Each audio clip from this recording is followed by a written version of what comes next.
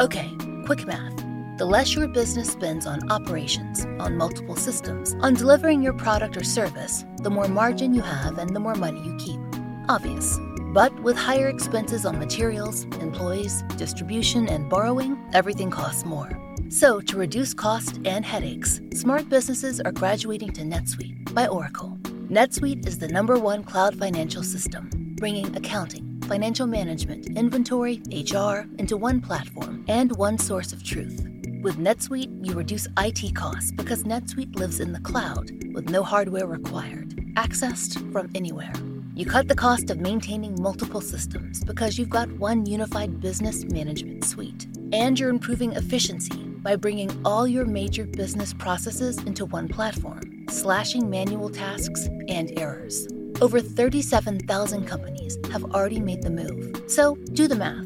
See how you'll profit with NetSuite. Backed by popular demand, NetSuite has extended its one-of-a-kind flexible financing program for a few more weeks. Head to netsuite.com/strange. netsuite.com/strange. netsuite.com/strange.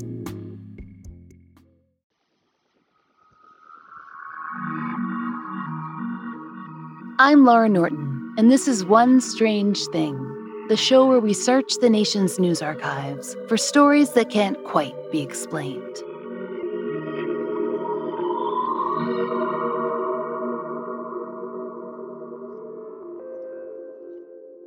You've probably seen clips of early sci-fi films, boxy robots, spaceships that look like milk cartons, and aliens that are definitely people in a lot of silver makeup. But in 1958, B-movie science fiction got a little more amorphous. By that, of course, we mean that the Blob was released. As the title suggests, the movie concerned an alien, blob that crashes to Earth in a meteorite. It proceeds to dissolve entire towns, growing bigger and redder and more jello-y as it goes.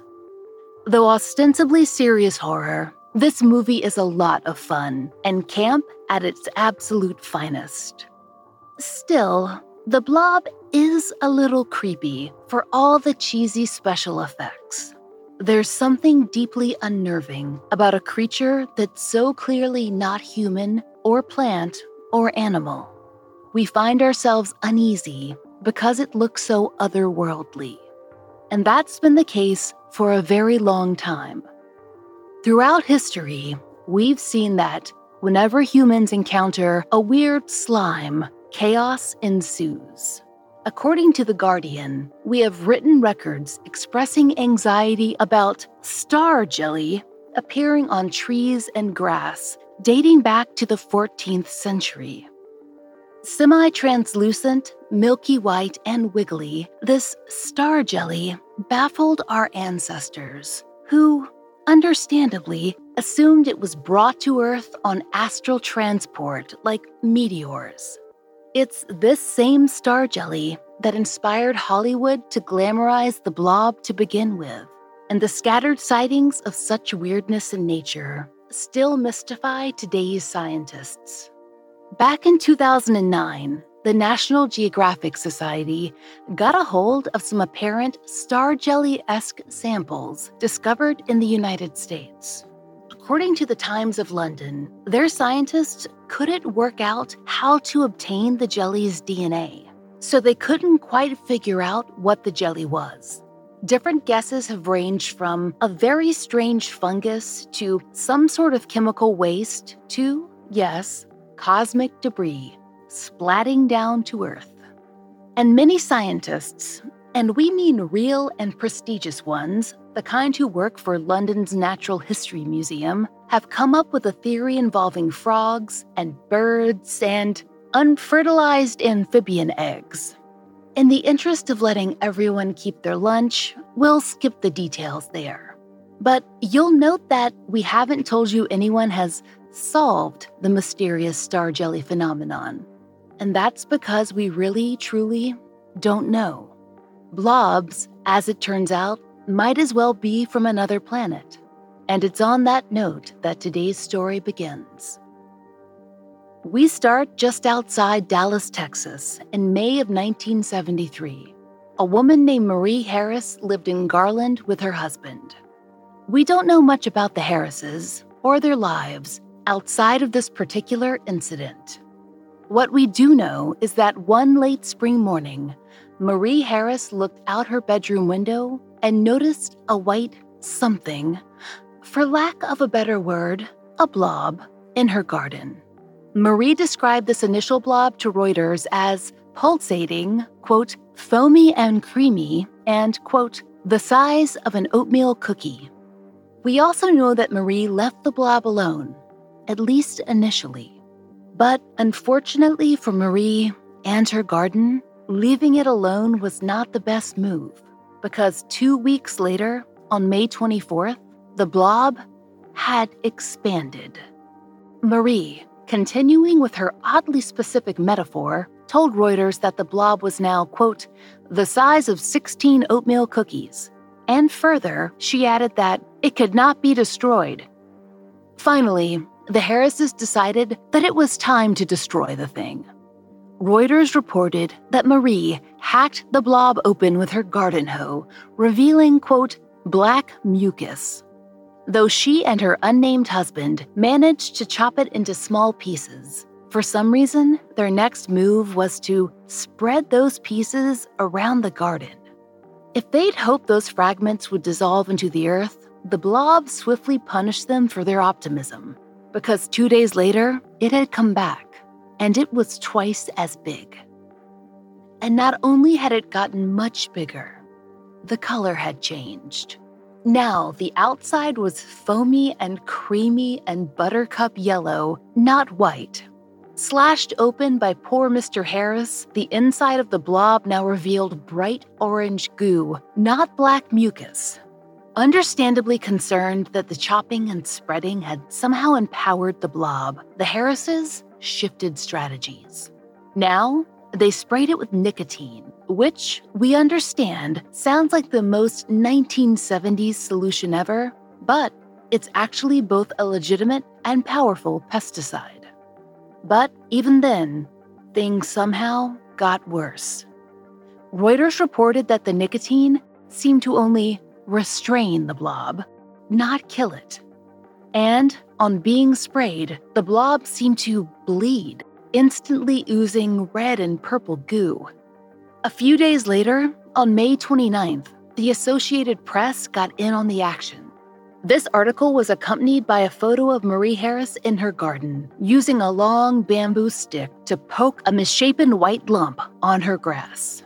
But this story wasn't about the Harrises. In fact, the latest news was worrying for everyone who wasn't a mysterious blob. Now, at least 2 other residents in the Metro Dallas area had their very own, quote, pulsating, cancerous blobs of matter. And those residents were, as you can probably imagine, not taking it very well. One of them, a woman who lived in North Dallas but refused to be identified, told the reporter, "I'm scared to death. I have the same thing on my hedge. I can't kill it."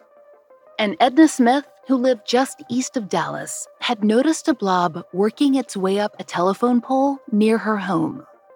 It was red and pulsating, like the one I read about. For heaven's sake, what is it? For her part, the original blob host, Marie Harris, was running out of ideas. It had rained hard the previous Friday, and the downpour seemed to have washed away her blob entirely. But by Monday morning, she told the AP, "I looked again, 3 more had grown in its place." With interest in the Dallas blobs growing worldwide, almost as fast as the blobs themselves, everyone wanted to know what on earth they actually were. The AP reported that Growth International, a laboratory based in Colorado, had sent a scientist to Marie Harris's home to collect samples. That scientist, a man named Arnold Dittman, made his confusion abundantly clear to the AP. Bacteria, if it is bacteria, have tremendous growth potential, and under proper conditions can change to a completely different species in a few seconds. Maybe that's what the thing is, a new mutation. But we really don't know what it is. I'm not saying that happens all the time. We should note that Arnold collected tiny spores of Marie's blob and later reported, "Yes, it's growing. We put samples in a jar, and before long we noticed pressure was building up inside." As the scientists went to work on their expanding samples, there were, of course, other theories floating around. And we're delighted to tell you that chief among those theories was, naturally, aliens. Join us on a trip 75 miles northwest of Marie Harris's home, all the way to Aurora, Texas. Also back in time to 1897. Back then, the Dallas Morning News reported that a UFO had crashed into a local windmill, destroying it and killing the UFO's otherworldly pilot. That creature was removed from the wreckage and given, quote, a proper Christian burial in Aurora's small cemetery. What was left of the UFO itself was mostly buried at the crash site, and the incident faded into local legend until 1973. You see, all this talk of an unidentified grounded object had gotten people thinking about the Dallas-Fort Worth area's history with the unexplainable. The exact rationale for a near-century-old alleged alien corpse spawning a suburbanite blob 75 miles away is, well, unclear. But we do know that the connection was made. As one of Marie Harris's neighbors mused to Reuters, "I do hope it's no relation to the spaceman they think might be buried over there in Aurora."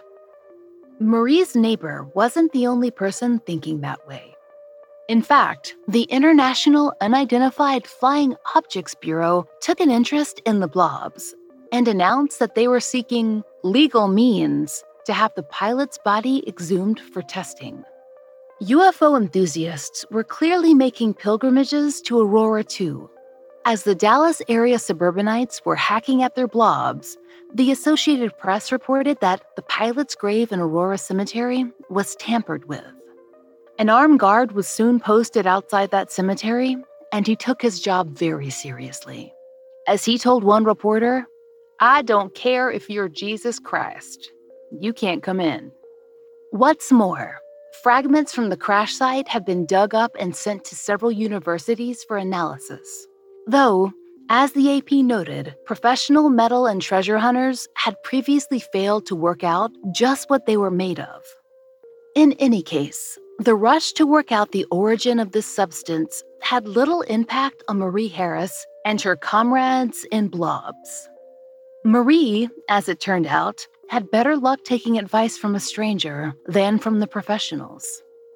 On May 30th, the Associated Press ran a triumphant headline if there ever was one. "Tobacco mixture kills Dallas blob."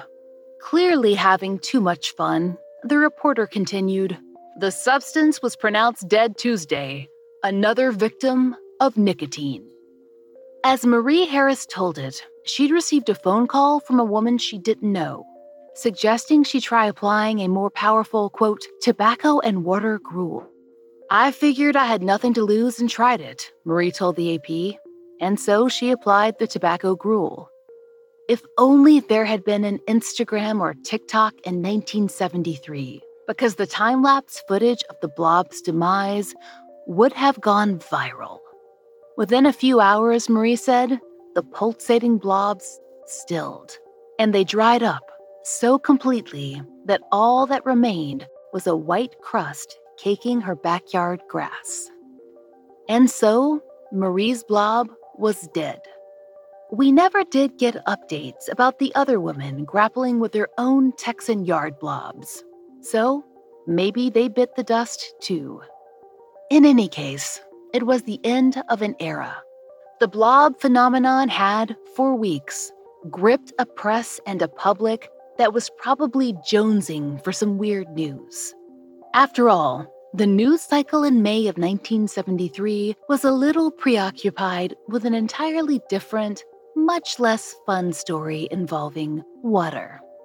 Flubber's boring cousin takes over a few suburban yards for a few weeks, makes itself at home, only to be vaporized by tobacco. It's an American story if we've ever heard one. And it would have been just that.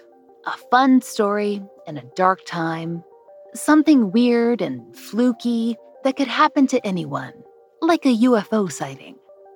That is, if not for one strange thing. Even though the blobs had died off in those yards in Texas, they lived on in those samples that the scientists had taken and sent to labs. And biology's greatest minds were trying to identify them long after most people had stopped paying attention. But those great minds were becoming less and less reassuring. Remember Arnold Dittman, the scientist tasked with identifying Marie Harris's blob? He told the AP that it had probably been a mutation of an ordinary bacteria or fungi, but what exactly, he couldn't say. Bacteria and fungi are, of course, different organisms entirely, and according to the Academy of Sciences, about 1/5 of all life on Earth is a bacteria or a fungus. For perspective, humans? We're currently just about 1/100th of all life on Earth. So, suffice it to say, when Arnold Dittman determined the blob was maybe bacteria or maybe a fungus, he had really narrowed it down not at all.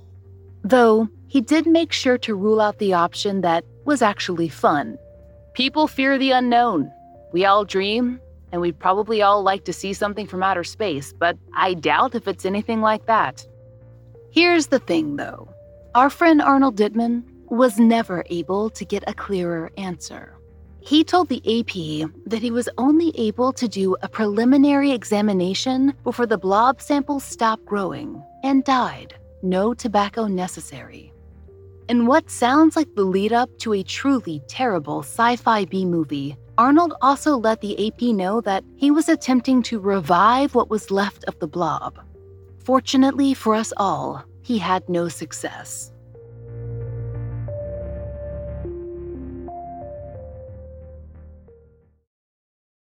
When you need mealtime inspiration, it's worth shopping Kroger, where you'll find over 30,000 mouth-watering choices that excite your inner foodie. And no matter what tasty choice you make, you'll enjoy our everyday low prices, plus extra ways to save, like digital coupons worth over $600 each week. You can also save up to $1 off per gallon at the pump with fuel points. More savings and more inspiring flavors make shopping Kroger worth it every time. Kroger, fresh for everyone. Fuel restrictions apply. I'm sure you've heard the old adage that you should learn something new every day. It's good advice, but with so much to do, are you making time to learn and stay curious about our world? Well, with Everything Everywhere Daily, you can easily make that goal a reality. Everything Everywhere Daily is one of the world's most popular daily education podcasts. In about 10 minutes, you can learn something new every day. The show covers history, science, geography, mathematics, and technology, as well as biographies from some of the world's most interesting people. One listener says the show truly makes my day more enjoyable and entertaining. Fans of the show are so passionate, they even work to join the Completionist Club, the group of dedicated listeners who've listened to all 900 plus and counting episodes. I highly recommend you check out Everything Everywhere Daily's recent episodes on Why Are There No Flying Cars and the Little Ice Age that happened 700 years ago. Learn something new every single day with Everything Everywhere Daily. Find it on Apple Podcasts, Spotify, or wherever you get your podcasts. Looking for creepy stories? Then we might have a podcast for you. And now, presenting Rattled and Shook. Rattled and Shook is a weekly podcast that features new scary stories every episode, kind of like this. I would hear her say things to me inside my head. I couldn't get around him. I was trapped. The other guy started to get pretty agitated. He grabbed my grandfather's oxygen hose and he cut off his oxygen. Then I started thinking, well, who would be hanging around in this nowhere forest, in this nowhere area? And that's when I started looking more closely. And that's when I noticed there were several shapes. And they were slowly working their way toward me as they were moving from tree to tree. New episodes of Rattled and Shook are out every Thursday. Listen for free on Apple Podcasts, Spotify, or wherever you get your podcasts. Though the original Blob was now in Blob heaven, there was no putting a stop to the Blob mania that had seized the nation. The Capital Times of Madison, Wisconsin had run one of those Associated Press stories we mentioned and got so much reader mail that they went to local experts for more insight. Paul Allen, a professor in the University of Wisconsin's botany department, posited that the blobs could be an unusually large slime mold. Buckle in, because this man really, really loved his blobs and his slimes. He told the Capital Times that slime mold is both an animal and a plant, and it's gooey stuff that climbs all over soil or wood. And that might sound familiar, but Paul Allen went on to say that slime mold isn't normally so large, nor should it be particularly difficult to get rid of. It should be fairly easy to kill, with salt perhaps. When things dry up, it will go away. Whether it was slime mold or not, Paul Allen offered up the blob-afflicted homeowners in Texas some advice that only he was capable of following. Just relax and enjoy it. If it is slime mold, it will fruit and form some very beautiful things. And if that wasn't helpful enough, he added, if it is some creature from outer space, it may behave differently. And that summer, there must have been blob fever in the air along the Great Lakes. Because in mid-June of 1973, in Warren, Michigan, another blob showed up. This one was creeping up a wishing well in the petunia bed of Jane Spry, who seemed relatively unconcerned. She told the Detroit Free Press that the off-white foamy mass had appeared overnight and slinked along the edge of her wishing well, and had grown to 6 inches wide and 20 inches long. Like the blobs in Texas, Jane's oozed a blood-like goop. But, as she told the Detroit Free Press, if you punctured the top, a yellowish stuff would come out, and then the insides would turn dark. Yet again, local experts in biology and fungi took a look, couldn't come to a solid conclusion, and settled on it probably being some kind of slime mold. Regrettably, we couldn't find a single follow-up as to what became of Jane Spry and her blob. But, at least initially, Jane seemed sort of proud of her petunia-dwelling monstrosity. As she told the Detroit Free Press, Texas don't have everything. As should probably come as no surprise at this point in the story, the state of Texas heard Jane's pronouncement and simply replied, "Hold my beer." In July of 1973, nearly 2 months after the Dallas blobs made headlines, the Austin American ran an absolutely impeccable piece of blob journalism. The author, staff writer Holly Hudlow, opened the article by recounting a conversation with her editor, which we've reenacted for you here. Hudlow, forget obituaries. There's a blob on Bernie Drive. Get quickly out there and have a look. A what? A blob, you know, like the one that drove everybody up the wall in Dallas a couple of months back. Austin's got its own blob. Go. And Holly Hudlow thought to herself, Hot dog! A blob! A mysterious mucous membrane! I went. Driving along, I envisioned a growing, unidentifiable mass, pulsating and expanding. I have seen both The Blob and Return of the Blob on television. Holly's experience in the field, as she told it, was somewhat less dramatic. She arrived at the home of a Mr. and Mrs. Clarence Lyons, where adolescent blob enthusiast Matthew Lyons greeted her. He'd happened upon his blob, very like the other blobs we've told you about, but this one was his, while mowing the lawn. By the time Holly Hudlow arrived, the blob had fizzled into an unimpressive 6-inch-long white crust. Holly Hudlow went on to describe in gloriously excruciating detail the process of Matthew and his brother cutting and stabbing the dried blob in an attempt to draw blood. Failing to do so, being that the blob had dried out completely, Matthew instead showed off the fresher, wetter pink one he was now keeping in a jar. Holly reported that he intended to keep it in his bedroom, a horrible idea, and maybe slice off a piece to give to his pretty neighbor who wanted to plant it in her backyard, also a horrible idea. The article is accompanied by a painfully awkward photo of an adolescent Matthew crouched in his backyard, absolutely rocking a Hawaiian shirt and a bowl cut. In his left hand is the tiny jar containing his bedroom blob. In his right, he delicately stabs what looks like a desiccated chicken breast with a pocket knife. And here's the thing about all this sensationalism. Today's scientists have all but settled on these blobs being slime molds, just like Paul Allen in Wisconsin had guessed. In fact, slime molds and blobs are now synonymous in the communities that care about such things. And nowadays, science knows far more about these strange beings. For example, according to CNN, they have 720 sexes and can solve puzzles despite not having brains. We're told that the Paris Zoological Park has one on display, in part because they're typically native to European forest floors.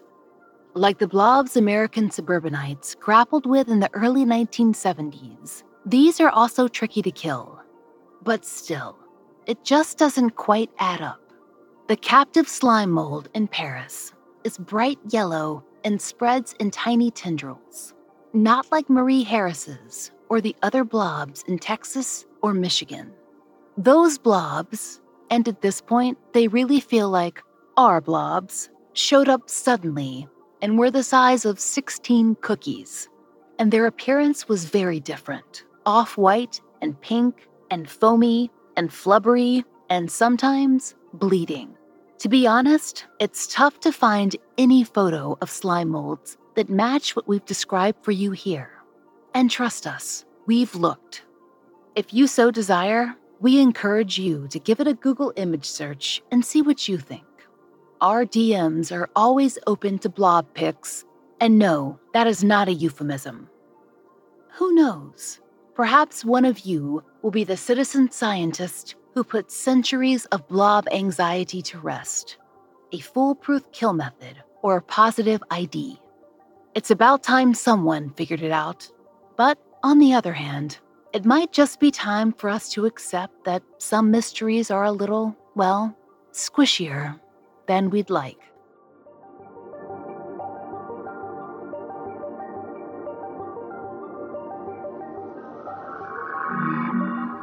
We hope you'll join us next time for another real-life story from the fine print of America's local papers, from the lives of regular people just like you and me, except for one strange thing. Oh, and strangers. One Strange Thing is an entirely independent production. To support the show and to hear more of the entirely true and enticingly peculiar, join us over on Patreon. There, you'll get ad-free early releases of our regular episodes, full-length bonus episodes, and plenty of other fun content, all for $5 a month. We hope you'll check it out. There's a link in our show notes.